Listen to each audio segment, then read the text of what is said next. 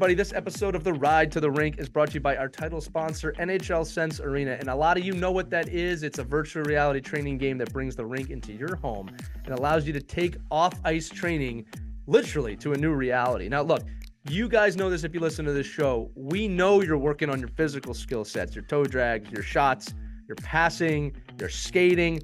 This allows you to work on your mental skill sets, your hockey IQ, which we say to you all the time is one of the most underdeveloped aspects of youth hockey players.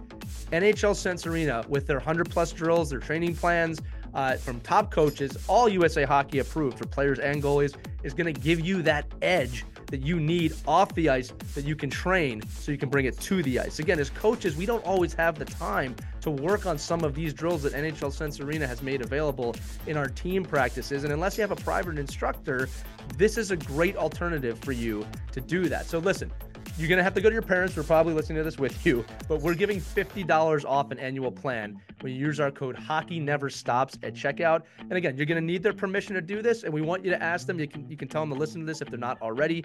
Go to hockey.sensearena.com and use the code HOCKEYNEVERSTOPS.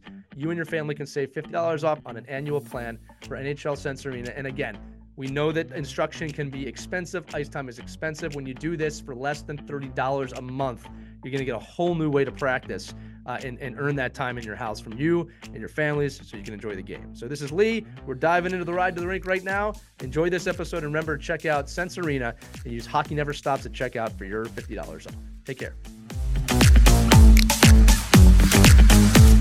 Hi kids, it's Hockey Mom Christie here, and I want to let you know that over the years, my family had a lot of fun times on the road.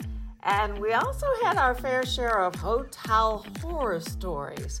I remember the time our team of 12-year-old boys got the bright idea to see how many hockey players it would take to lift a heavy glass table in the lobby. Let's just say that 8 wasn't enough. Yeah, that wasn't pretty. But I have to tell you, it's really important when you're in a hotel to watch your manners. You got to remember that you're not just representing yourself when you travel to these tournaments and you're in a hotel and behaving badly. You're also representing your team and your entire association.